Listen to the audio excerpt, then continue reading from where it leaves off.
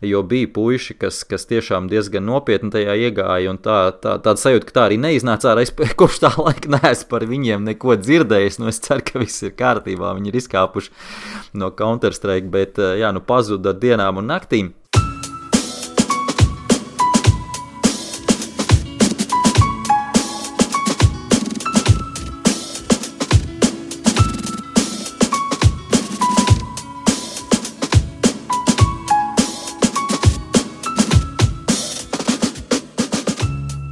Mans vārds Aldis Putniņš, un šis ir podcasts Restarts.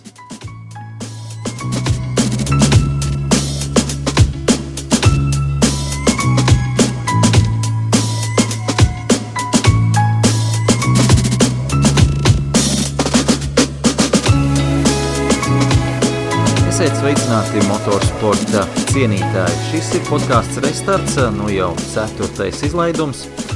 Esam tā diezgan droši un pamatīgi iesoļojuši 2020. gadā, lai gan jāsaka, ka ziema tā īsti arī nav sākusies pagaidām aiz loga. +7 grādi šobrīd, pietiekams silts, lai gan pamatīgs vējš. Protams, nav patīkami, no otras puses salas nav, sniegs nav, slēpošana, slidošana izpaliek.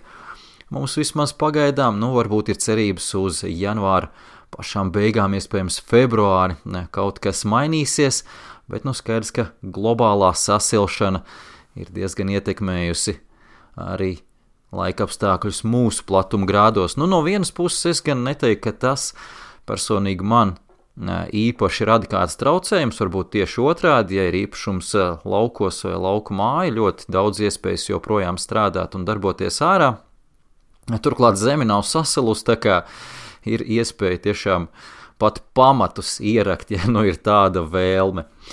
Bet šoreiz ne par to, vairāk tomēr par motorsportu, un nevēl te sāk arī ar globālo sasilšanu, jo skaidrs, ka arī motorsporta vārds globālās sasilšanas kontekstā tiek locīts.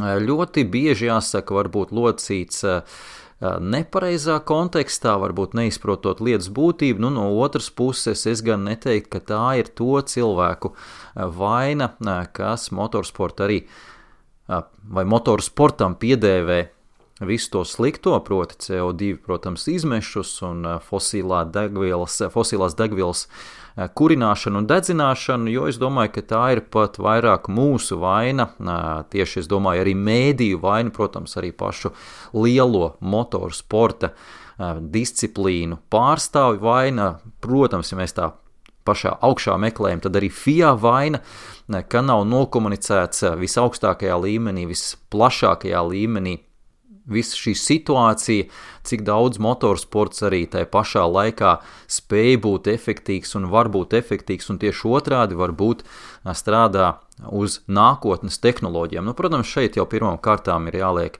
par piemēru Formula 1, gan plusi, gan mīnus, kā jau teicu, Formula 1 arī es domāju, ka diezgan pamatīgi sevi ir iešāvus kājā pēdējos jau gadus 5-6, absolūti nekomunicējot uz āru, cik tomēr ļoti fantastiski efektīgi ir šie hibrīdi dzinēji, kas mums šobrīd joprojām darbojas Formulā 1.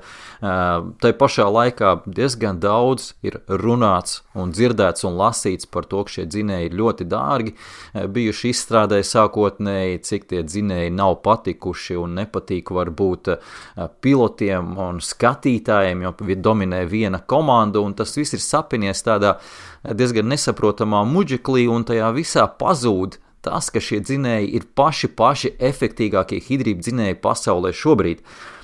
Jo, kā zināms, tad iekšdedz dzinēji efektivitāte ir ārkārtīgi zema. Es domāju, ka tie, kas vairāk ir šo lietu papētījuši, zinās, ka es tagad nepretendēšu nosaukt absolūti precīzi tos procentus, bet, ja nemaldos, tas ir 15 līdz 25% ir iekšdedz dzinēja efektivitāte šobrīd pašām arī modernākajām mūsu ielas automašīnām, kas ir ļoti maz, tātad ap 4 vai mazāk par 4 daļu mēs no šī dzinēja efektivitātes, dzinēja jaudas vispār spējam izmantot, un lielākā daļa tas viss aiziet siltums zudumos. Tur ir visādi citi zudumi, protams, gaisa pretestība, aerodinamiskā pretestība, riepu pretestība, balstiekārtas darbība, bet tur tā viss procentualitāte jau, protams, krietni mazāk. Tā kā mums līdz ar to ir krietni vairāk, es domāju, Formulā 1 jākoncentrējas uz to, ka ir jāpauž visai pasaulē, ka šie Formula 1 esošie dzinēji, kas ir izstrādāti jau 5-6,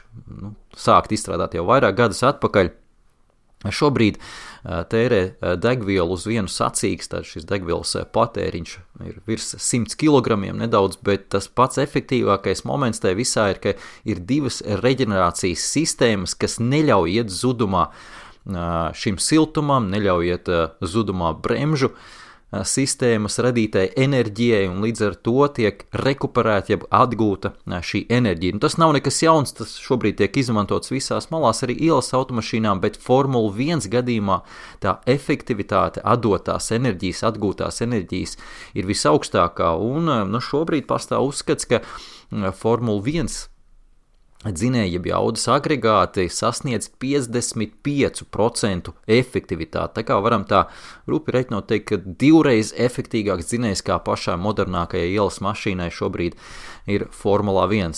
Es teiktu, ka tā lieta nav nokomunicēta līdz galam, un tas nav izpaust līdz galam tas, ka, protams, varbūt tas ļoti lēnām un pamazām iet tālāk arī uz autoindustriju, tā ir autoražotāja daļa un ziņa, un šobrīd mums ir salīdzinoši diezgan maz tomēr ražotāji Formulā 1, kas to spēj un var izmantot, bet jebkurā gadījumā arī tie kopējie emisijas cipari un kopējais degvielas patēriņš sacīkstēs nav liels un nav absolūti milzīgs, un mēs nevaram teikt, ka mēs te braucam pa apļiem bezjēdzīgi, riņķojam nescik reizes un tērējam milzīgu lielu degvielas daudzumu.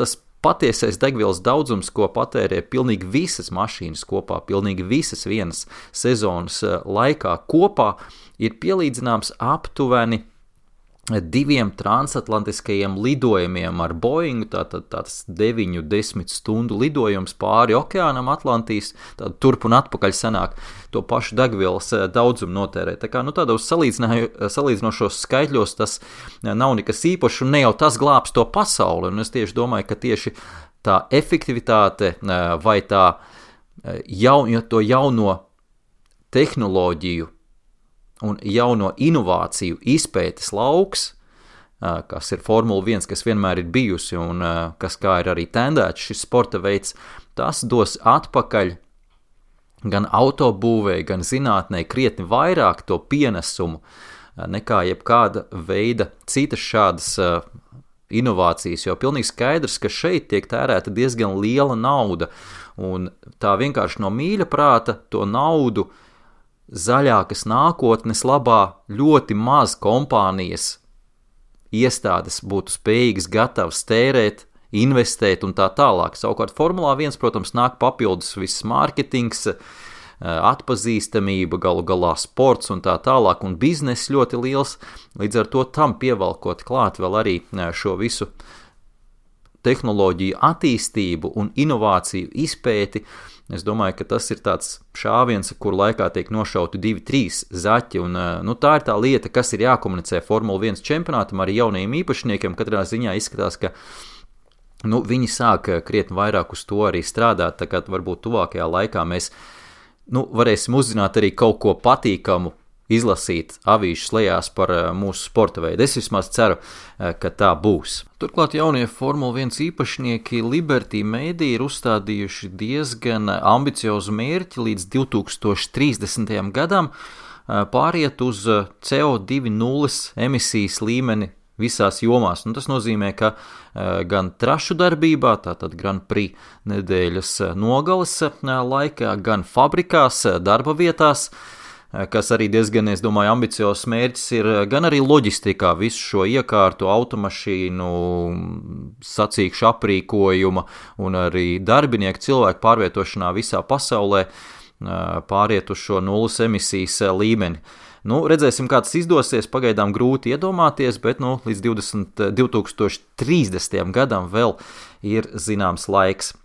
Lai kā, tas bija viens temats, ko pavisam īsi gribēju parunāt šī podkāsta ievadā, bet pirms ķerties klāt nākamai tēmai, es uzreiz varu pateikt jums visiem, ka rīt būs jau pirmais F1LV podkāsta izlaidums, tātad jaunā F1LV podkāsta sezona atsāksies jau rīt 22. janvārī, tā kā, ja jūs esat naskākie Restarts podkāsta klausītāji un klausieties to vēl šodien, proti otrdien vai, teiksim, trešdien rīta pusē, tad jūs esat pirmie, kas šo informāciju uzzina, jo, tātad reklāma parādīsies sociālos mēdījos rīt ap pusdienas laiku, iespējams kaut kur aptuveni, bet rīt tātad 4:00 Best for Sport TV Facebook lapā, kā jau ierasts iepriekšējā gadā, būs tiešraide, tātad Facebook tiešraide, kur būs iespējams noskatīties, tātad tā ir video tiešraide, protams, būs iespēja uzdot arī jautājumus, un uzreiz arī atklāšu mūsu vai manu viesi. Tas būs Reinis Pozņaks, kā nojauša, tas nozīmē, ka mēs runāsim par ralliju. Tieši tā, rallijs ir krietni aktuālāks šobrīd, Formula 1 tomēr vēl nedaudz, es negribu teikt iemigusi, jo pilnīgi skaidrs, ka fabrikās tur notiek diezgan druģaini un ļoti aktīva darbība, par to varbūt arī nedaudz vēlāk, bet pilnīgi skaidrs, ka vismaz arī no mēdīju viedokļu mēs tikai lēnām sākam gatavoties jaunai sezonai, bet tikmēr īstais brīdis parunāt par ralliju, vairākas interesantas tēmas. Rītdienas podkāstam, skaidrs, ka Dakāras rallija nedaudz jāatskatās, cik tas mums bija latviešiem aktuāli. Otra lieta, galvenā, protams, sāks VRC sezona, jau šajā nedēļas nogalē Monte Carlo VRC rallijas, un arī tur ļoti interesanti pavērsieni pēc pagājušā gada izskaņas, kad čempionu titulu izcīnīja Ots Tanāks. Un, protams, trešā lielā lieta, tepat pašmāju, neliela sensācija, tā varam teikt, Reiņa Nitiša kategoriju maiņa, sacīkšu kategoriju maiņa vai karjeras maiņa, jauns virziens, protams, tā varbūt cilvēkam no malas neliekas nekas īpaši rallycross rallijas, es domāju, ka daudz vispār neatšķir, kā viņi atšķirās, kā rallija cross atšķiras no rallija, kuri brauc pa mežu, kuri brauc pa trasi, lai kā mēs vismaz tie, kas esam motorsportā, zinām, ka tā, protams, ir ļoti būtiska pāreja no rallycross uz ralliju, un es domāju, ka pretējā virzienā ļoti iespējams tomēr vieglāk to ir izdarīt, kā rāda daudzie piemēri, bet, jauns izaicinājums, lai Reinim veids, un arī par to rīt parunāsim ar viņa vārdabrāli Reini Pozņaku, tā kā šoreiz līdz ar to es arī par ralliju vairs īpaši nerunāšu, tas rīt 4:00. Jebkurā gadījumā tie, kas tiešraidē varbūt nepaspēja, nepagūst redzēt šo podkāstu, varat meklēt F1LV podkāstu tieši tāpat kā šo, arī audio versijā, gan Spotify, gan arī Google podkāsts, gan arī Apple podkāstu platformās, kur jums izdevīgāk, kur jums ērtāk, visās platformās to varēs atrast. Tā bija tāda neliela vai ilgstoša reklāma, kā tagad mēdz teikt, bet turpinājumā es gribētu parunāt par motoru sportu, kas dzīvo virtuālajā vidē. Tieši tā, datorspēles, laikam tā īsāk izsekoties datorspēles, lielākā daļa no mums noteikti kaut kad dzīvē ir spēlējuši datorspēles, vairāk vai mazāk vienas vai otras. Šajā gadījumā runa būs par motorsportu. Jāsaka godīgi, mans viedoklis šajā ziņā ir tāds visai neviennozīmīgs. Kopumā par datorspēlēm, protams, man kā tēvam arī ir jāsako līdz saviem bērniem, vai viņi pārāk ilgi nepavada laiku pie datora, arī visos gadžetos, gan iPadā, gan telefonā, spēlējot kaut kādas spēlītes, tāpēc izmantojas arī ierobežojumu, un tā tomēr mūsdienās ir zināmā mērā kaut kāda sērga. No otras puses, jāapzinās, tas jau šobrīd ir kļuvis par milzīgu biznesu. Ir veselas datorspēļu platformas, online iespējams spēlēt, tie, kas nespēlē, iespējams skatīties, un skatītāji ir tūkstošiem, un simtiem tūkstošiem, un līdz ar to skaidrs, ka tur ir arī diezgan pamatīgs bizness tajā visā. Bet kā tas viss saistīts ar motorsportu, es domāju, ka tajā ziņā tomēr ir zināmā mērā jāskatās uz to visu, varbūt caur pirkstiem līdz zināmai robežai, protams.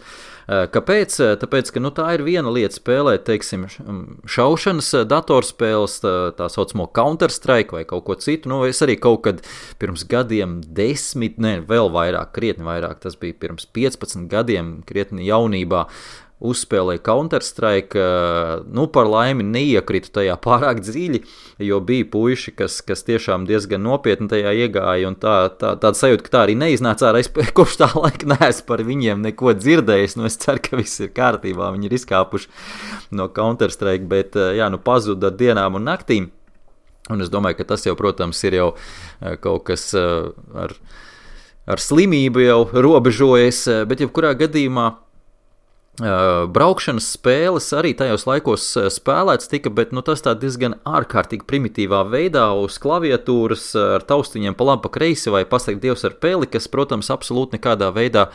nelīdzinās tam, kas ir patiesībā. Tad šobrīd, protams, tas viss ir ļoti gājis uz priekšu, tādas stūrītes, sēdeklīšas jau nopirkt kaut kāda veida braukšanas varēja diezgan sen atpakaļ. Šobrīd, protams, tas viss ir kļūst vēl advancētāks, tāda veida simulātori. Es domāju, noteikti būsiet par tiem dzirdējuši.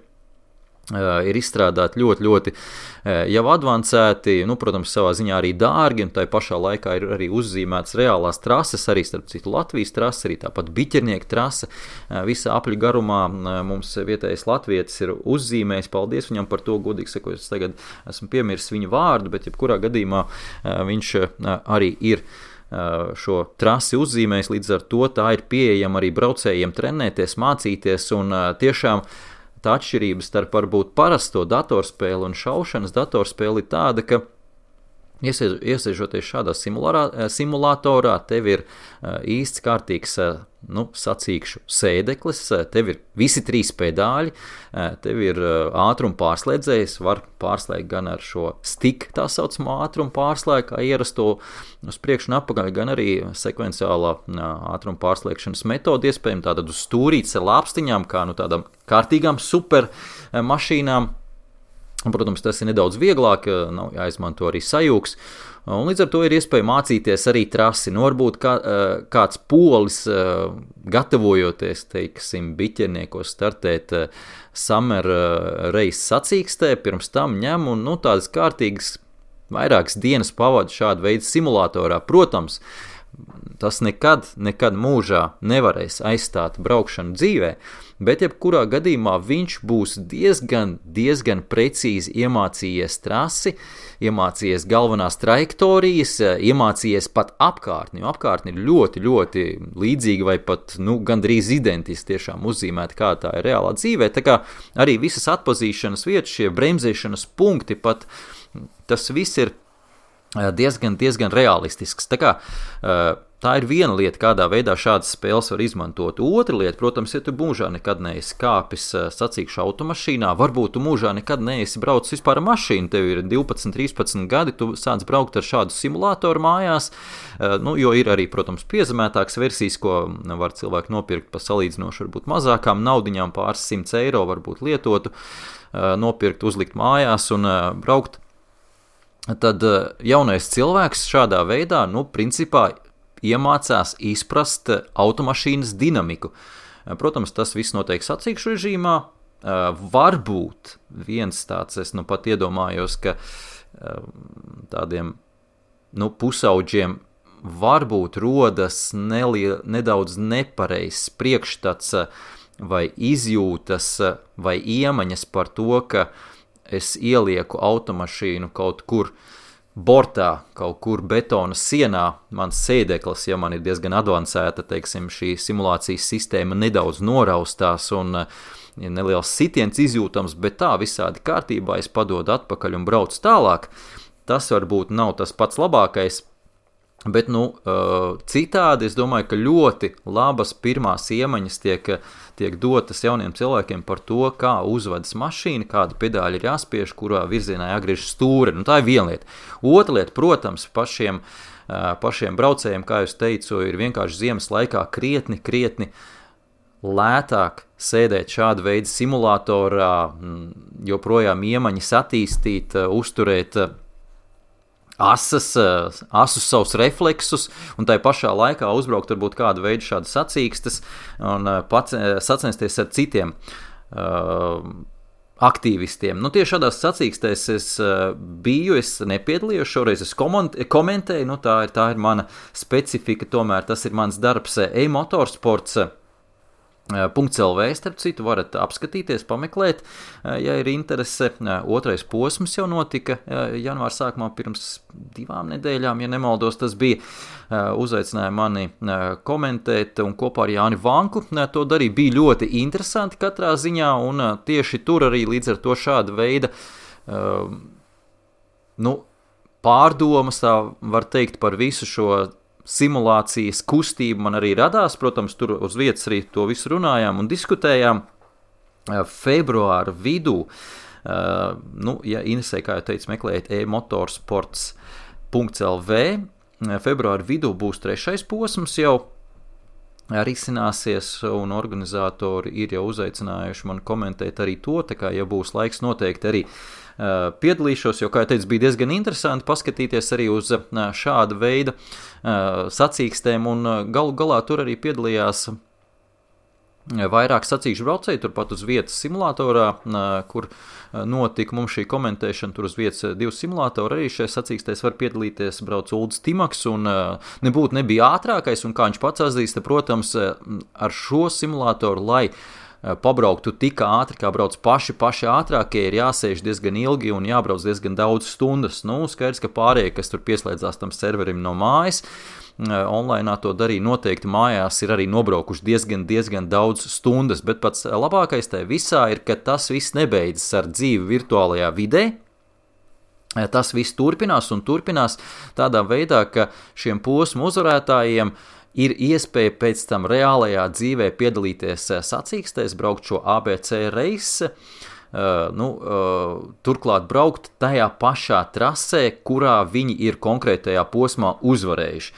Es domāju, tas ir fantastiski, tā ir lieliska balva, tas gan nav uzreiz jāsaka nekas jauns, jo diezgan tradicionāli arī visai šai kustībai, tātad virtuālā motorsporta kustībai vienmēr ir bijis šāda veida viena no misijām meklēt iespējams jaunos talantus tātad šajā virtuālajā vidē un dot līdz ar to uzvarētājiem, kaut kādu veidu čempionātu uzvarētājiem, reāls iespējas braukt pēc tam jau trasē ar sacīkšu automašīnu. Un piemēri daudz un dažādi, ne visi no viņiem ir bijuši veiksmīgi. Es domāju, ka tā ne visi ir pārgājuši veiksmīgi uz reālām autosacīkstēm. Tie spilgtākie piemēri, kas nāk prātā, ir, protams, Jans Mardensboro, jaunais brits, viņš bija šajā Nissan GT akadēmijā, tur 90,000 bija šie dalībnieki, kas tika izsijāti caur daudzām atlases kārtām līdz finālam tā tālāk.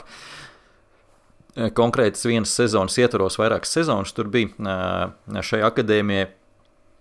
Un Jans Mardensboro ir tas, kurš arī uzvarēja vienā no sezonām šo GT akadēmijas sacensības, un pēc tam ar Nissan atbalstu tika pie sacīkstēm jau reālā dzīvē. Tātad pie GT sacīkstēm, vairāk tas domāts uz salonu auto sacīkstēm, bet vismaz Mardensboro karjera izvērtās tādā savā ziņā vismaz diezgan veiksmīgi. Tas viss nebeidzās ar tiem vieniem testiem vai to vienu kampaņu, vienu sezonu reālajā sacīkšu automašīnā. Tas viss turpinājās līdz pat F3, pēc mūsdienu terminoloģijas mēs varam teikt F3, bet viņš brauca Grand Prix 3 sērijās, braucis ir arī Le Mansā, braucis ir GT automašīnām, salona automašīnām, pietiekami labā līmenī, solīdā līmenī, sacīkstēs Eiropā un pasaulē, un tā kā varam teikt, ka viņš ir izveidojies par tādu pilnīgi noteikti solīdu salona auto braucēju.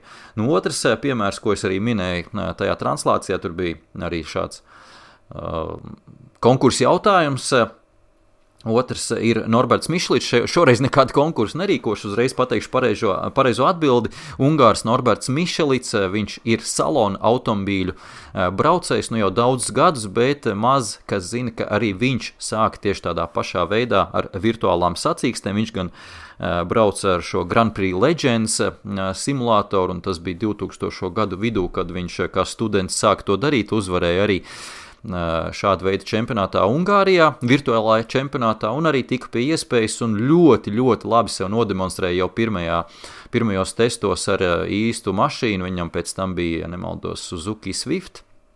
Apmaksāta karjera, kur viņš uzvarēja, pēc tam nākamais solis, un tā viņš iekļuva arī pasaules čempionātā salona auto, un šogad, kas gan vairs nav čempionāts, bet kausa, tad šī izcīņa pasaules salona auto kausa izcīņa, tur viņš arī kļuva par čempionu. Tā kā, tas ir tāds, laikam, tāds veiksmes stāsts. Ir arī diezgan interesants stāsts. Pat kaut kad aizvakar lasīju presē viens no britu jaunajiem rallīstiem, kurš tātad aizvadījis karjeru jau rallijā, bet pietrūcies ir piķis, kā teikt, vienkāršos vārdos, laikam tā mēdz būt ne tikai pie mums, bet arī tur aptrūksies nauda.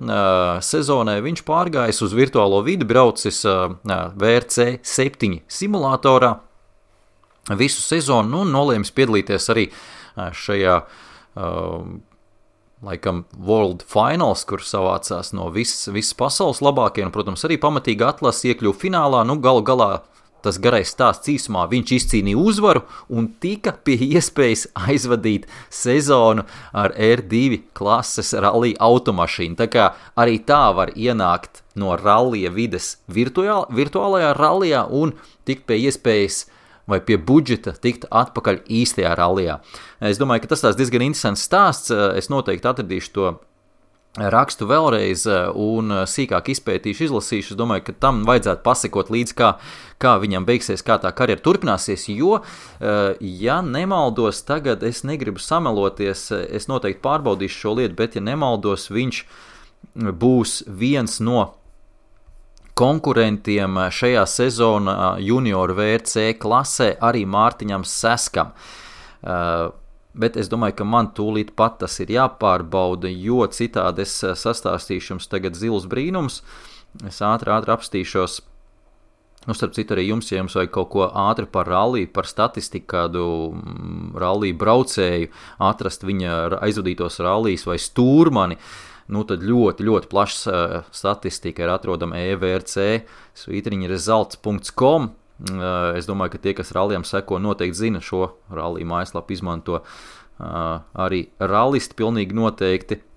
Tur ir ļoti, ļoti plaša statistika, un turklāt arī par visiem reģionālajiem čempionātiem, tā kā arī par pat Latvijas čempionāti ir pieejama statistika. Un tikmēr esmu atradis tātad junior VRC šīs sezonas dalībnieku sarakstu, tātad uz Zviedrijas rallija, kas ir pirmais posms. Jā, tieši tā, Johns Armstrongs ir sarakstā, Brita Johns Armstrongs startēs arī kopā ar Mārtiņu Sesku, tātad šajā junior VRC.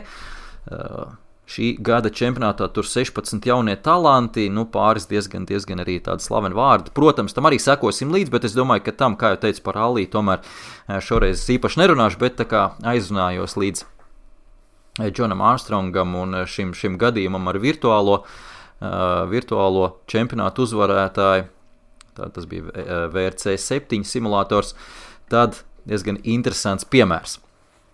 Lai kā, Pabeidzot par virtuālo šo, gribās teikt spēli, tā noteikti arī ir spēle, bet, kā zināms, tad, protams, arī Formula 1 čempionātā ir šie simulatori, arī Formula 1 piloti sēž šādos simulatoros, bet tos tomēr nevajadzētu salīdzināt, likt vienā maisā ar to sēdeklīti un stūrīti, pat ļoti advancēto stūrīti un profesionāli izskatu stūrīti. Tas, protams, simulatori ir vairākos miljonos ASV dolāru vērtībā ar milzīgiem monitoriem, un tur jau faktiski netiek, pilots nemācās trasi kā tādu, tur jau tiek simulēts ļoti, ļoti precīzes balstiekārtas uzvedības uzvedību šajā konkrētajā trasē, tur tiek simulēti līdz pēdējiem arī visas bedrītes, visas apmalītes un tā tālāk, visi G-force katrā līkumā, un tie simulātori tiek izmantoti diezgan operatīvi arī nedēļas nogales laikā, piemēram, jau uz vietas piekdienas treniņos tiek notestēts, kaut kas varbūt neiet tā, kā tam vajadzētu būt, visi dati tiek sūtīti atpakaļ uz fabriku, kur atrod šis simulators, tiek savadīti vai ielādēti, protams, šajā simulātora superdatorā, un tad jau pilots, kas tur ir uz vietas, un ļoti ideālais gadījums ir, ja šis pilots ir savā ziņā diezgan aktuāls, līdz ar to braucis tātad vismaz iepriekšējā sezonā startējis ir ar labām pieredzi un zināšanām, kā tas ir īstā trasē un svaigām zināšanām, sēžās simulātorā un entās stundas pa nakti ļoti bieži līdz sestdienas dienas sākumam, kad jau jāsēžas ir atkal mašīnās uz 3. treniņiem vai uz kvalifikāciju, pilotiem jau ir notestējis, pārbaudījis entos variantus, entos risinājumus un aizsūta visus datus atpakaļ inženieriem, un tie jau uz 3. treniņiem ir jau apgādāti ar lieliskiem datiem, un it kā būtu pa visu nakti būtu notikuši testi. Tā kā tieši tā tas mūsdienās tiek darīts, un tieši tā ir arī vairāki veiksmes stāsti, kā vairākas komandas ir šādā veidā pagriezušas no ļoti neveiksmīgas piekdienas uz ļoti veiksmīgu sestdienu, pagriezuši to laimes ratu savā virzienā. Tā kā tā tas tiek darīts, bet ko es gribēju teikt, vēl pēdējā lieta par virtuālo vidi ir viena liela atšķirība. Es domāju, ka tie, kas ir paši braukuši ar sacīkšu mašīnu vai kaut vai ar kartingu, noteikti sapratīs, par ko es runāju. Proti, braucot, es ņemšu piemēru kartingu, jo tas tāds primitīvākais veids, un es domāju, ka krietni vairāk cilvēki to arī ir izmēģinājuši. Braucot ar kartingu, tu šo kartinga sānslīdi vai kartinga uzvedību jūti ar savu sēžam vietu, tātad ar pakaļu. Tu sēdi, tā ir zemākā vieta, tu faktiski ar visu ķermeni, protams, arī stūrē un izjūti to visu, bet tava sēžam vieta ir tā, caur kurien nāk tas impulss iekšā tevī, ka tu jūti, ka kartings aizslīd uz vienu vai uz otru pusi, tev ir jāsāk reaģēt, vai tieši otrādi tu tieši izslidini viņu pirms līkuma, lai iegriezti jau laicīgi tai pagriezienā. Savukārt, braucot šādu veidu simulatorā, skaidrs, ka tu nekur neslīdi, tev nav šie G-force. Labākajā gadījumā, kā jau es teicu, ir ļoti advancēts šis sēdeklis, tev ir kaut kāda veida sitieni jūtami uz šo sēdekli, tu uzbrauc uz apmalītes vai izbrauc ārpus trases, bet tas, protams, nesimulē nekādā veidā šo G-force pagriezienā. Līdz ar to šie cilvēki, kas spēlētāji, kas spēlē šo simulātoru, brauc šajā simulātorā, tomēr iemācās trasi atpazīt un mašīnas sānslīdi un mašīnas uzvedību atpazīt ar acīm. Proti ar acīm no ekrāna nolasīt mašīnas uzvedību kaut kādā brīdī, arī noraušanos varbūt no saķeres, to visu nolasa ar acīm. Tajā brīdī, kad viņi iesēžās sacīkšu automašīnā vai tā pašā kartingā, viņi arī turpina lasīt ar acīm šo visu situāciju, bet tajā pašā laikā nāk klāt šī otra maņa, par ko es runāju, tātad caur šo 5. punktu, caur šo sēžam vietu arī nāk šī informācija iekšā. Un tad, saliekot šīs abas maņas kopā, tīri teorētiski, vajadzētu sanākt, ka tu varbūt esi pilnvērtīgāks sacīkšu braucējs, jo tu uztver gan ar acīm, gan ar sēžam vietu. Tā ir tikai teorija, to neesmu izdomājis es papētot arī pirms došanās uz šo e-motorsports komentēšanu, papētīju sīkāk nedaudz visu šo kustību un tā tālāk, arī no zinātniskā viedokļa, un kā jau teicu, tā ir tikai teorija, bet tīri teoretiski, jā, tas varētu palīdzēt sacīkšu braucējiem ne tikai mācīties trases un tādā veidā, bet arī izveidot sevi par pilnvērtīgāku, negribās teikt sacīkšu braucēju, bet katrā ziņā spēt uztvert lielāku informācijas apjomu tai pašā laikā vai 1 sekundes laikā un konkrētajā līkumā, jo kas tad mūsu parastos cilvēkus atšķir no sacīkšu braucējiem? Nu, lielā mērā tas arī ir tas, ka viņiem ir iespēja, vai viņiem ir talants, vai viņi ir izstrādājuši, izkopuši šo talantu, uztvert lielāku informācijas apjomu un reaģēt zibenīgāk uz šo informāciju, apstrādāt to un reaģēt uz to ātrāk nekā mēs visi pārējie. Jo nu skaidrs, ja arī lielākā daļa no jums, un varbūt es sēdētu šādā simulatorā dienu un nakti, braukt daudz stundas, protams, arī gala rezultātā jau arī uzbraukt ļoti labi šo apļa laiku biķerniekos, bet, vai arī jebkurā citā trasē.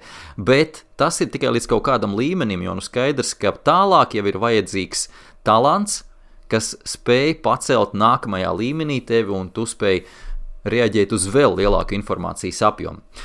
Lai nu kā, es domāju, ka es nedaudz varbūt pa daudz aizrunājos jau par šo motorsports kustību, bet es domāju, tā ir pietiekami interesanta tēma, un ja jums ir bijusi kāda saskarsme ar to visu, un ja jums ir kaut kādas konkrētas domas, tā visā virzienā noteikti droši padalieties ar mani saviem komentāriem. Vislabāk to darīt Twitterī @f1lv, tā kā tur gaidīšu kaut kāds komentārs, bija arī komentāri par iepriekšējo reizi, mēs turpat arī nokomunicējām, un es domāju, ka ar to es varētu arī likt punktu virtuālai videi un šiem simulatoriem. Pēdējā lieta varbūt ar to, ko es sāku jau pašā sākumā, ka es domāju, ka lielā mērā arī cilvēkiem ir joprojām tas priekšstats par to, ka tā ir datorspēle un ka tas nav nekas labs, nu vismaz tie, kas ir vecāki un rūpējas par saviem bērniem, noteikti tā varētu būt tas priekšstats. Nu, kā jau teicu, ir tam visam daudz arī plusi, un viena lieta pilnīgi noteikti, es arī savulaik spēlēju, jau teicu, šo Counter-Strike spēlīti, kas ir skriešana un šaušana, tā brutāli izsekoties, droši vien Counter-Strike spēlētāji man nepiekritīs, bet iedodiet viņiem rokā Kalašņikovu un lieciet tagad poligonā atkārtot to, ko viņi dara. Nu, es šaubos, ka tur kaut kas labs sanāks. Līdz ar to es domāju, ka tā ir tā lielākā atšķirība.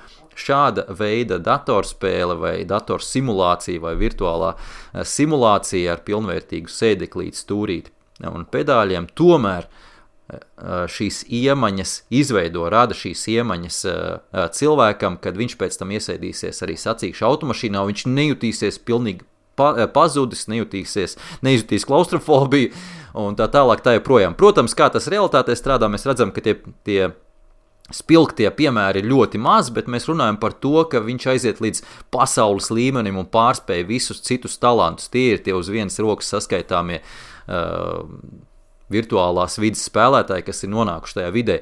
Mēs jau neuzskaitam tos visus daudzos tūkstošus, kas ir izgājuši cauri virtuālajai videi un pēc tam kļuvuši vienkārši ļoti labi, iespējams arī braucēji klubu līmenī, neprofesionāla amatieru līmenī un tā tālāk tā joprojām. Tā kā es domāju, ka tā ir tā lieta, kas atšķir sacīkšu virtuālo braukšanu no jebkuras citas virtuālās spēles. Vēl viena lieta, ko šajā podkāstā gribēju pieminēt, nedaudz parunāt par IndyCar.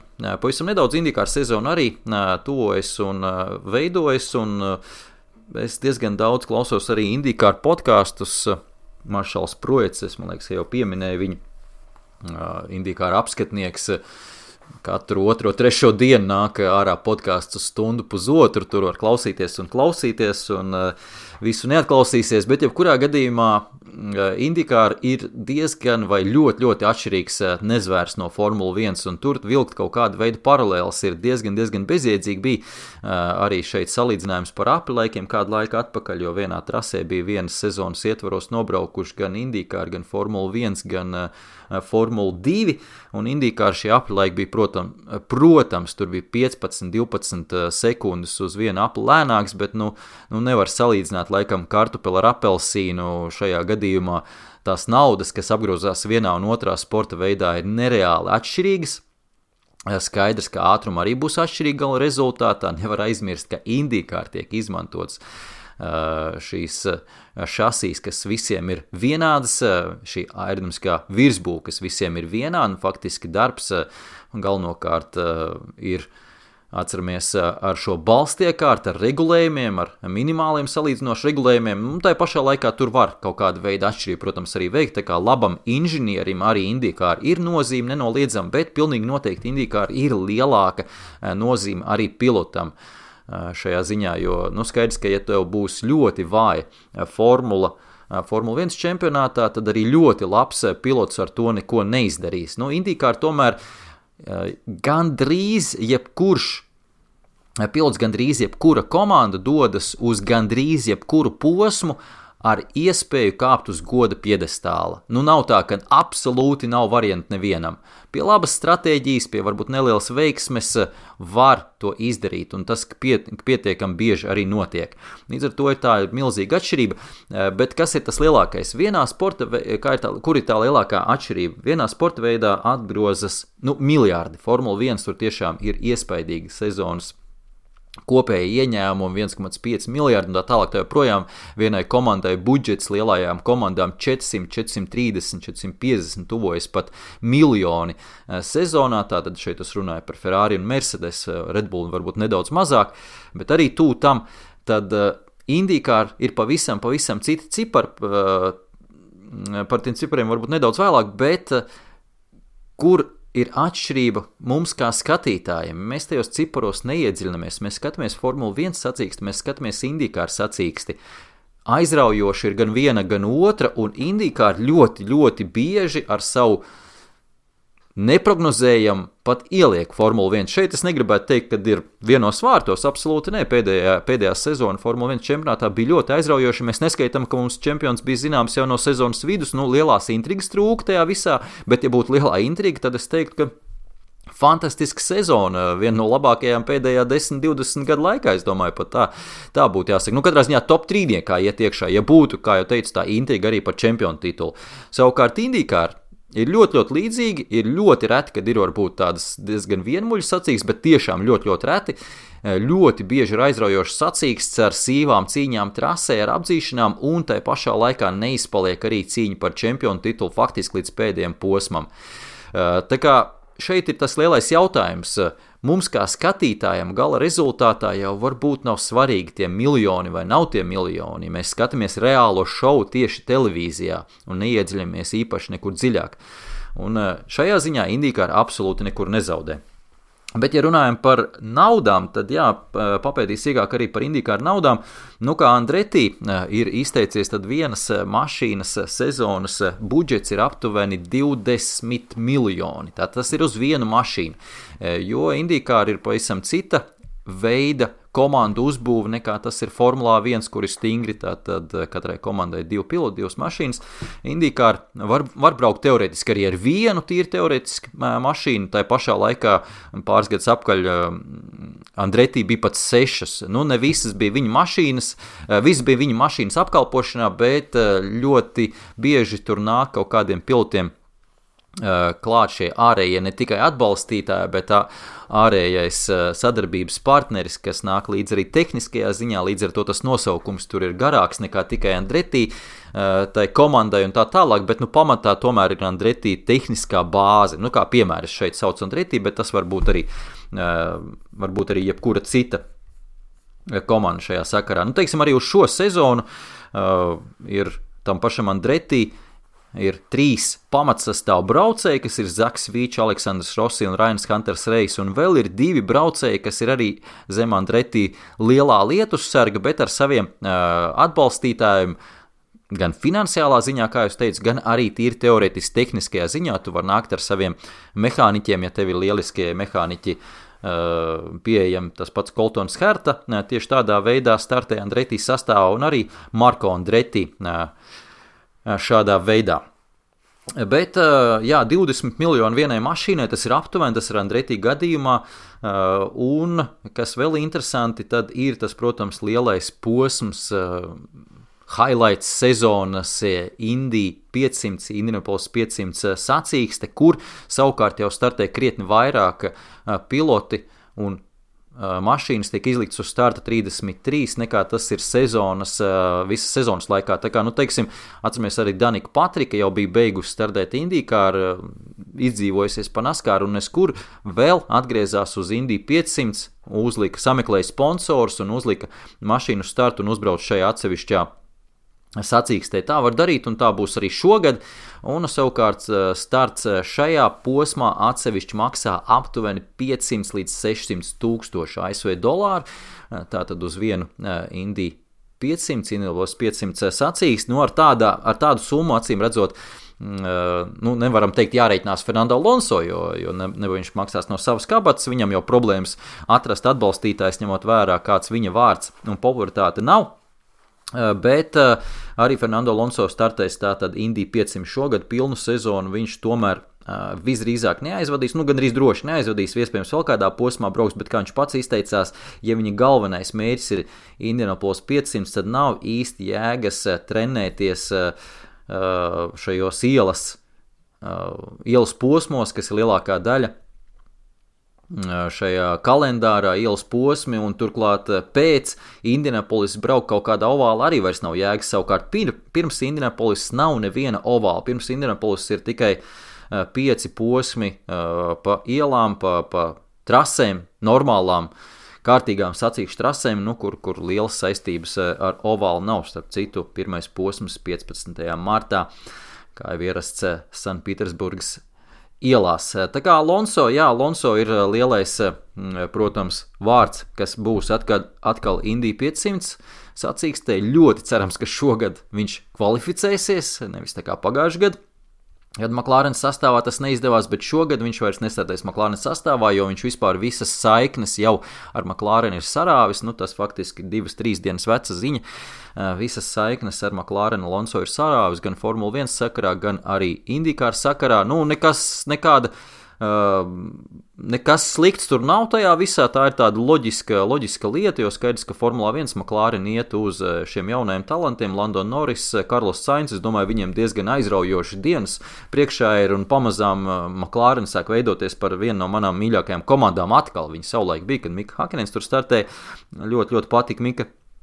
Bet arī tagad man ļoti uzrunā gan šis jaunais vadības stils, arī jaunais vadītājs Andrians Zīdlis, gan arī pilots sastāvs un arī visa filozofija. Tā kā ļoti turīkšķi par McLaren arī jaunajā sezonā. Bet atgriežoties pie IndyCar, McLaren startēs arī tur, jaunu komandu izveidot, Arrow McLaren, Schmidt-Peterson komandu sadarbībā, tehniskajā sadarbībā tiek šī komanda veidot, jo skaidrs, ka pašiem McLaren nav tas know-how, pagaidām nav IndyCar līmenī, viņiem tomēr jāiet ir kopā ar kādu citu komandu, jāveido šī kolaborācija, baigi latvisks vārds man sanāca, lai tiktu tur iekšā.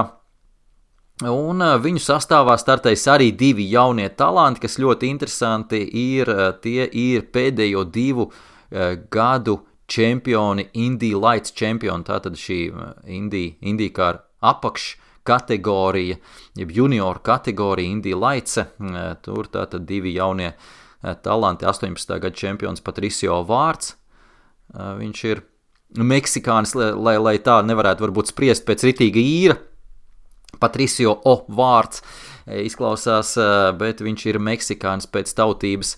Viņš, starp citu, uzbrauc arī Superformula čempionātā, viņš bija Red Bull akadēmijā, bet Superformula čempionātā Japānā viņam tur neaizgāja īpaši labi, viņš tika izmests no turienes, un tā visa rezultātā, starp citu, Juri Vips Igaunis tagad Superformulā, par viņu jau nepārstāju kladzināt, un es domāju, ka turpināšu kladzināt, jo par viņu varbūt vēl piebildīšu nedaudz mirklīt vēlāk, bet es domāju, ka uz 21. gadu mēs jau varam sākt turēt īkšķus. Negribās skaļi teikt, bet lielas cerības ir, protams, par Formula 1. Un otrs tātad ir Olivers Eskew, McLaren komandas sastāvā, tātad pagājušā gada 19. gada Indy Lights čempions. Un vēl pāris pavisam sīkumiņi, lai nenogarlaikotu jūs ar IndyCar, proti, ka vēl kam jāpasako līdzi, jo īpaši tiem braucējiem no Eiropas, kas man personīgi ļoti interesē, kā viņiem veiksies IndyCar. Tā pašā Chip Ganassi komandā šajā sezonā kopā ar Scottu Dixonu startēs 2 zviedri vienā komandā, Markus Eriksons tur jau brauca brauca pagājušā gadā, atceramies bijušais Zauber Alfa Romeo braucējs, un viņam pievienosies arī Feliks Rozenkvists, viņam arī jau nav pirmā reize ar IndyCar, bet kas šajā sakarā viss interesantākais ir tas, ka es vairākas reizes esmu komentējot izpļāpājies tādu faktu, ka ja no diviem zviedriem kādam vajadzētu būt Formulā 1, tad tas ir nevis Markus Eriksons, bet Feliks Rozenkvists. Kaut kas plus mīnus šajā virzienā esmu teicis, un te būs, es domāju, lieliski iespēja abus divus notestēt vienas komandas ietvaros. Markus Eriksons pret Feliku Rozenkvistu Chip Ganassi komandas sastāvā. Es esmu vienmēr bijis par Feliksu Rozenkvistu.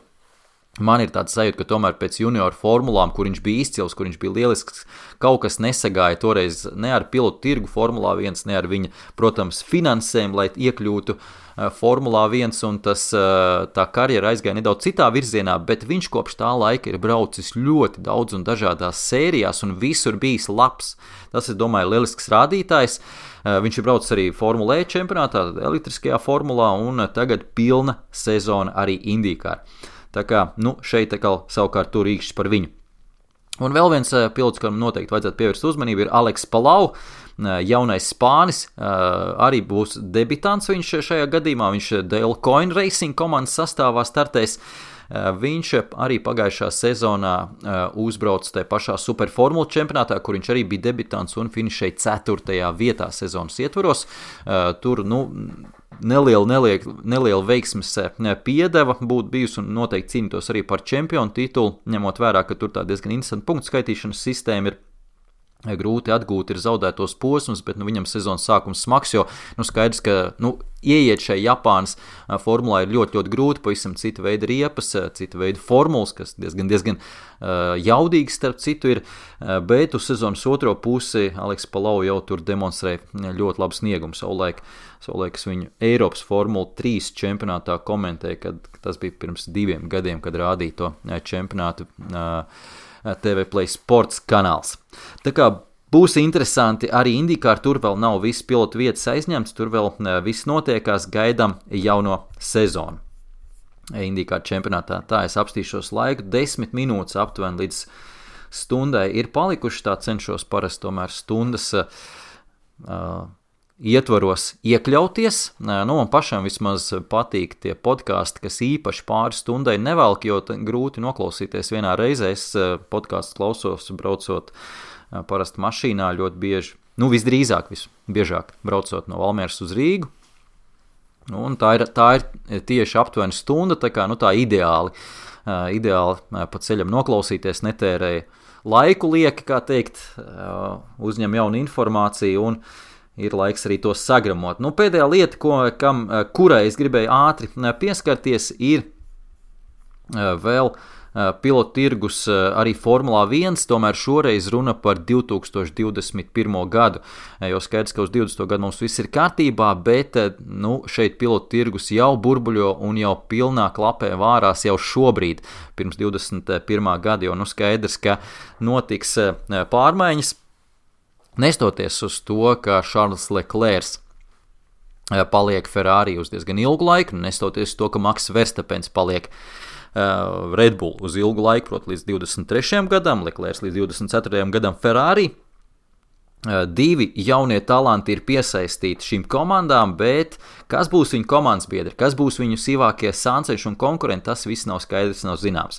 Galvenais jautājums par Lewisu Hamiltonu. Lewis Hamiltons nav pagarinājis līgumu vēl uz 21. gadu ar Mercedes un 100% nav absolūti drošības, ka viņš to izdarīs. Tomēr 2 reizes paciemoties ciemos pie Ferrari pirms šī gada uzsākšanas, tas tomēr ir zīme, un arī Toto Wolffs atzina pagājušā gada pašā izskaņā, ka tomēr pastāv aptuveni 25% varbūtība, ka varētu pāriet uz citu komandu, visdrīzāk uz Ferrari, uz 21.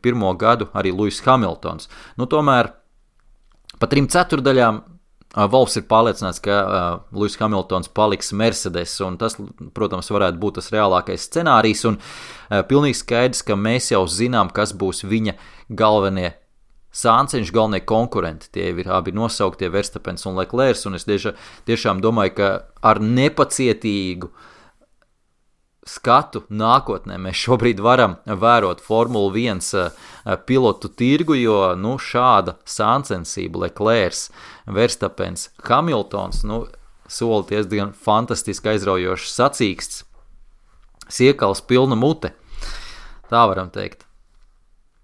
Kas būs Lewis Hamilton komandas biedrs? Valtteri Bottas cer uz vairāk gadu līgumu pēc šī gada beigām. Protams, viņam sezonas pirmajā daļā jāpierāda, ka viņš uz to ir spējīgs proti uz to līmeni, uz ko viņš bija spējīgs pagājušā gadā, sevišķi nogalē.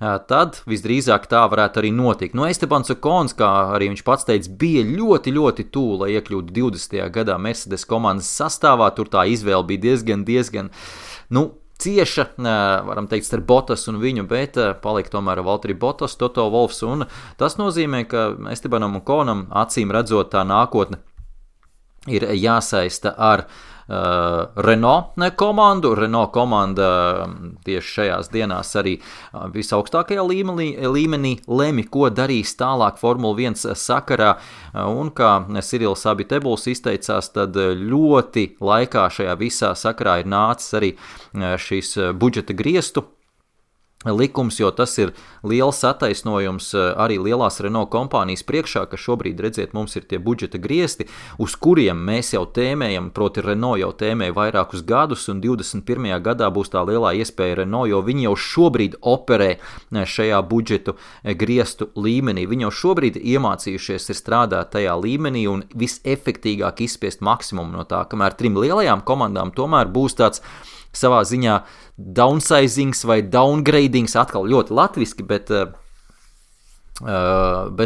ātrumā nevar izdomāt latviskos vārdus. Tā, protams, ir mana vaina un tas ir jālabo, kā komentētājiem tas ir nepiedodami, bet es domāju, jūs sapratāt domu, lielajām komandām būs jāiet uz leju un jāpielāgojas šim līmenim, kamēr Renault strādā jau pagājuši gadu, strādā šogad, 20. gadu, un 21. gadā viņi būs gatavi izšaut. Tā vismaz saka Cyrils Abitebuls, un izskatās, ka viņš būs arī pierunājis Renault kompāniju tā viss sakarā. Kur būs piloti? Mums šeit ir nedaudz par pilotiem, tomēr šī runa. Jā, Estebans Ocons izskatās, ka tas varētu būt tas franču jaunais talants, kas varētu arī nest to zeltaino karogu un turēt visaugstāk. Kāpēc es tā saku? Kāpēc ne Daniels Ricciardo, kurš tagad ir tas zelta puisēns Red Bull? Tā ir man absolūti personīgā lieta un personīgā domāšana, jo man liekas, ka Daniels Ricciardo varētu pārcelties uz Ferrari. Es iešu pat tik tālu, ka es prognozēju šādu scenāriju. Absolūti šobrīd, protams, nav nekādas ziņas vai pazīmes, bet man patiktos, ja tā notiktu, un ja man būtu jāliek nauda, es tad uzliktu uz šādu scenāriju, ka Daniels Ricciardo 21. gadā dosies uz Ferrari, pievienosies Charlesim Leclercam, Sebastian Vettel vietā. Galu galā viņam ir sicīliešu saknes, tā kā Ferrari noteikti uz viņu arī skatās kā daļēji uz savējo, un Ferrari kombinācijā ar to mārketinga jaudu, ko nes iekšā Daniels Ricciardo, tas varētu būt diezgan aizraujoši. Tā kā tā, tad Renault izrunājām, Mercedes izrunājām, tad ielecām atpakaļ Ferrari. Kā jau teicu, tad es prognozēju, ka Charlesim Leclercam varētu pievienoties Daniels Ricciardo. Ko darīs Sebastians Vettels? Tā reāli, ja mēs skatāmies, protams, tas ir ļoti, ļoti aktuāls jautājums, un arī varētu mēs rast atbildi jau šīs sezonas pirmajā pusē, vai Sebastians Vettels būs piepūtis vaigus, saņēmis visu spēku dūrēs un tomēr liks pretī Charlesim Leclercam viss, kas ir viņa spēkos, vai tomēr kaut kur viņam tā motivācija pazudīs laika gaitā, saprotot, ka Ferrari ir izdarījuši savu izvēli ilgtermiņā, un viņš nespēs turpināt nopietni sastādīt konkurenci Charlesim Leclercam. Tas nenozīmē, ka viņš pilnīgi noteikti norakstāms un tagad ies prom no Formula 1, jo Vettels ir diezgan īpatnējs dzīvnieks, viņam tomēr vajag tādu diezgan mājīgus apstākļus sev apkārt, tā, ka tas bija Red Bull komandā, ka viņa visa komanda stāv aiz viņa, un skaidrs, ka šobrīd Ferrari izskatās, ka viņa mājīgais vilciens ir aizgājis. Šobrīd dabūt atpakaļ komandu ap sevi būs ļoti, ļoti grūti vai nereāli. Šādā veidā līdz galam Un līdz ar to es domāju, ka viņam ir jāskatās uz nākamo izaicinājumu, un tas nākamais izaicinājums varētu arī būt Red Bull. Tas nav neiespējami, ka Sebastians Vettels varētu pārcelties atpakaļ uz Red Bull. Arī par tādu risinājumu ir bijis runāts, ir tādas baumas parādījušās. Protams, nākamajā sezonā, tad šajā sezonā tad Max Verstappens, Aleksandrs Albons. Galā tur kaut kur tālāk vēl stāv arī Piers Gasly un Daniil Kjats, tomēr maz ticams. Daniil Kjats vispār ir tāda sajūta, ka ir tāds vietas aizpildītājs, lai piedod man Krievu līdzjutēji, bet šobrīd tāds sajūta, ka viņš lietas aizpildītājs ir, un ja jau es pārlecu pamazām no Red Bull uz Toro Rosso, vai piedodiet man uz Alfa Tauri, kas ir man kā komentētājiem fantastiski sarežģīts gadījums. Mums ir Alfa Romeo, tagad mums būs Alfa Tauri. Man pat bija jāpiedomā, lai nepateiktu Toro Rosso, un pilnīgi skaidrs, ka nākamajā sezonā es viņus turpināšu saukt par Toro Rosso, bet vajadzētu tomēr sākt saukt pareizi. Lai kā, tāds sajūta, ka Daniil Kjats tur to vietu vienkārši aizņem, aizpilda, uzbrauc pietiekami labi sacīks, bet Red Bull Red Bull vadību kā potenciālo galvenās komandas pilotu viņi jau ir norakstījuši. Viņam tā dot iespēja tika vienreiz, otroreiz, pat trešoreiz tika pie iespējas, bet tālāk par Alfa Tauri droši vien, ka šobrīd arī netiks, un šeit tad varētu nākt iekšā 21. gadā Juri Vips. Juri Vipam Superformula čempionātā šajā sezonā ir jāfinišē 4. vietā, vismaz tas viņam dos pietiekami daudz superlicences punktus, lai iekļūtu 21. gadā jau Formulā 1, tātad nopelnīt šos punktus superlicencei, un es domāju, ka visas durvis vaļā uz Alfa Tauri, jo, kā jau teicu, Daniil Kjats grūti iedomāties, kas viņam būtu jāizdara, lai viņš šeit vēl paturētu to vietu. Galu galā arī Piers Gasly tomēr no atgriešanās no Red Bull diezgan vienos vārtos nolika pie vietas arī Daniil Kjats, nestoties uz to, ka Kjats bija tas, kurš vispirms kāp uz godu piedestālu. Atceramies Vācijas sacīkstē. Ejam tālāk ar McLaren. Lielā mērā pagaidām viss ir kārtībā. Kā jau teicu, McLaren pamazām veidojas par ļoti aizraujošu komandu un noteikti turēkšu īkšķus par McLaren. Racing Point komanda varētu diezgan interesanti pārvērsties. Tur Sergio Perez ir līdz 22. gadam noslēdzis līgumu, bet kā viņš pats izteicās, tad viņš pa visām varītēm nedomā palikt Formulā 1 cik ilgi, ja būs kādas pārmaiņas. Viņa vilciens arī laikam ir aizgājis uz tām lielajām varenajām komandām, jo reti, no lielajām komandām šobrīd skatās uz to vidus ešalonu, uz tādiem pilotiem, kas tur 10 gadus pavadījuši un ļoti labi braukuši un ļoti labi punktus guvuši ir, un tomēr uz viņiem skatās uz tiem jaunajiem talantiem, spožajiem. Līdz ar to izskatās, ka Sergio Perez tika pie iespējas, McLaren šo iespēju, jāsaka, daļai arī pats izniekoja, protams, arī komanda nebija varbūt augstākā līmenī, bet arī viņš pats bija nedaudz to degunu pacēls mākoņos par daudz, un šobrīd viņš ir vienkārši stabils, lielisks, jāsaka, pat fantastisks vidusmēra braucējs tur tajā Racing Point komandā, kas tikpat labi varētu saukties Aston Martin. Tur dziļāk es tagad neiešu iekšā. Kas būs viņa komandas biedrs? Šajā komandā Lance Strolls visdrīzāk, ja galīgi sūdus netaisīs, tad visdrīzāk paliks komandā, jo galā Laurens Strolls ir tas, kurš tagad tur diktē un visus rēķinus maksā, un gan jau tēlam tiks saglabāta vieta, bet, kā pats Laurens Strolls izteicās, te, protams, jābūt ir rezultātiem. Arī dēlam jābūt rezultātiem, tā kā Lancam Strollam ir jāsaņemās. Par Alfa Tauri es izstāstīju. Alfa Romeo ir vēl viena komanda, kur varētu notikt pamatīgas izmaiņas. Kimi Raikonenam ir dots brīvs iespējas, izvēles iespējas palikt, cik ilgi viņš grib komandā vai iet prom. Tas tagad no viņa būs atkarīgs. No Antonio Giovinazzi ir dota vēl viena iespēja 20. gadā, un es domāju, ka tā ir pēdējā iespēja, ja Giovinazzi neparādīs sevi fantastiski labā līmenī, viņš varētu no šīs vietas atvadīties, un tur Alfa Romeo ir diezgan garš saraksts, ko varētu likt vietā un lietā. Pirmais nāk prātā Miks Šumahers, protams, viņš arī ir šajā Ferrari junior akadēmijā, un atceramies, ka Alfa Romeo viena vieta ir rezervēta Ferrari, tātad junior akadēmijai, un nebat tur vienīgais ir Miks Šumahers, tur Ir vairāk izcili jaunie braucēji, Markus Armstrongs, vēl viens krievs Roberts Švarcmans, arī Kalums Silots. Tā kā šiem visiem puišiem jāpaseko līdz zemākajās formulas sērijās, jo īpaši Švarcmanam un Armstrongam un Šumacheram nākošgad Formula 2 čempionātā. Vēl ir Haas, abiem Haas braucējiem arī beidz līgums 20. gadā, un šeit arī ļoti lielā mērā atkarīgs no tā, kā veiksies pašai Haas komandai. Ja būs tikpat bēdīga sezona, kā bija iepriekšējā, tad skaidrs, ka tikpat labi varbūt Ginters Steiners ņem un izdomā, ka jāmaina abi piloti, un tikpat labi Gins Haas, komandas galvenais īpašnieks, izdomā, ka vispār jāliek punkts šim piedzīvojumam. Tur arī nav līdz galam skaidrs, kas notiks tālāk. Un Williams komanda, protams, Williams komandā George Russells ir tas, kas ir uz nākotni šobrīd sagatavots jaunais braucējs. Neaizmirstam, ka viņš tomēr ir Mercedes piesaistīts, un te jāskatās visu kontekstā ar Lewis Hamiltonu nākamo lēmumu Russell gadījumā, kas būs viņa komandas biedrs pēc 21. gada. Arī ir interesanti, jo Nikolā Lafiti tagad ir vēl viens bagātnieka dēls ienācis komandā. Starp citu, Lafiti tēva tas kopējais, es tagad nepateikšu, cik tas ir naudiņās precīzi, vienmēr jau patīks paskaitīt to naudu, bet cik esmu lasījis, tad uz Lafiti seniora fona Laurens Strolls ir, tūbomzis. Tā kā varat saprast, ka šeit tas naudas apjoms ir vēl krietni lielāks.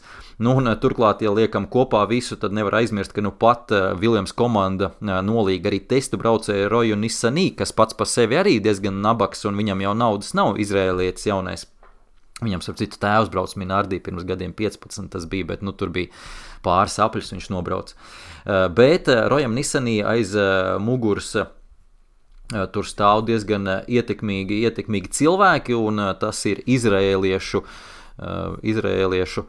imigrants emigrējis no Izraēlas uz Kanādu, un tur uztaisījis pamatīgi sev naudu, jāsaka tā, miljardus. Tagad vienkārši mēģina paralēli atrast, cik tad viņa vērtība ir, arī uzreiz nevar atrast.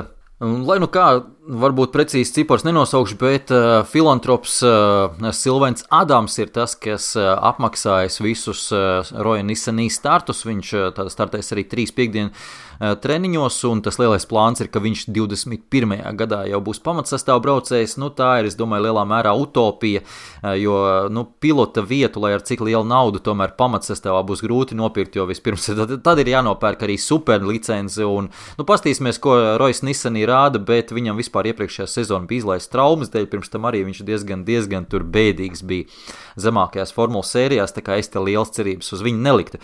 Bet jebkurā gadījumā tā lieta ir tāda, ka Williams šobrīd ģenerē diezgan lielus līdzekļus, un cerams tas tiks ielikts fundamentā un pamatā, lai vispirms uztaisītu mašīnu kārtīgi, jo tā ir lielākā problēma, ne jau pilotoši šobrīd ir problēma Williams komandai. Tā kā laikam šoreiz likšu punktu šim podkastam, uz beigām bija jāsarauj nedaudz straujākā, ātrākā tempā, ņemot vērā, ka aizrunājos varbūt par to virtuālo vidi nedaudz ilgāk nekā bija cerējis.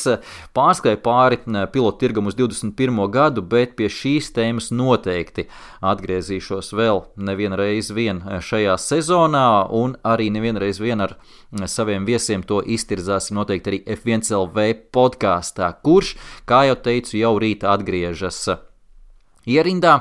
Tiešraide 4:00 Best for Sport TV Facebook lapā. Sekojiet līdzi, skatieties, protams, audio versijā arī pēc tam visās podcastu platformās. Paldies, ka skatījāties, šoreiz nepareizi, paldies, ka klausījāties. Mans vārds Alts Putniņš, tiekamies trasē.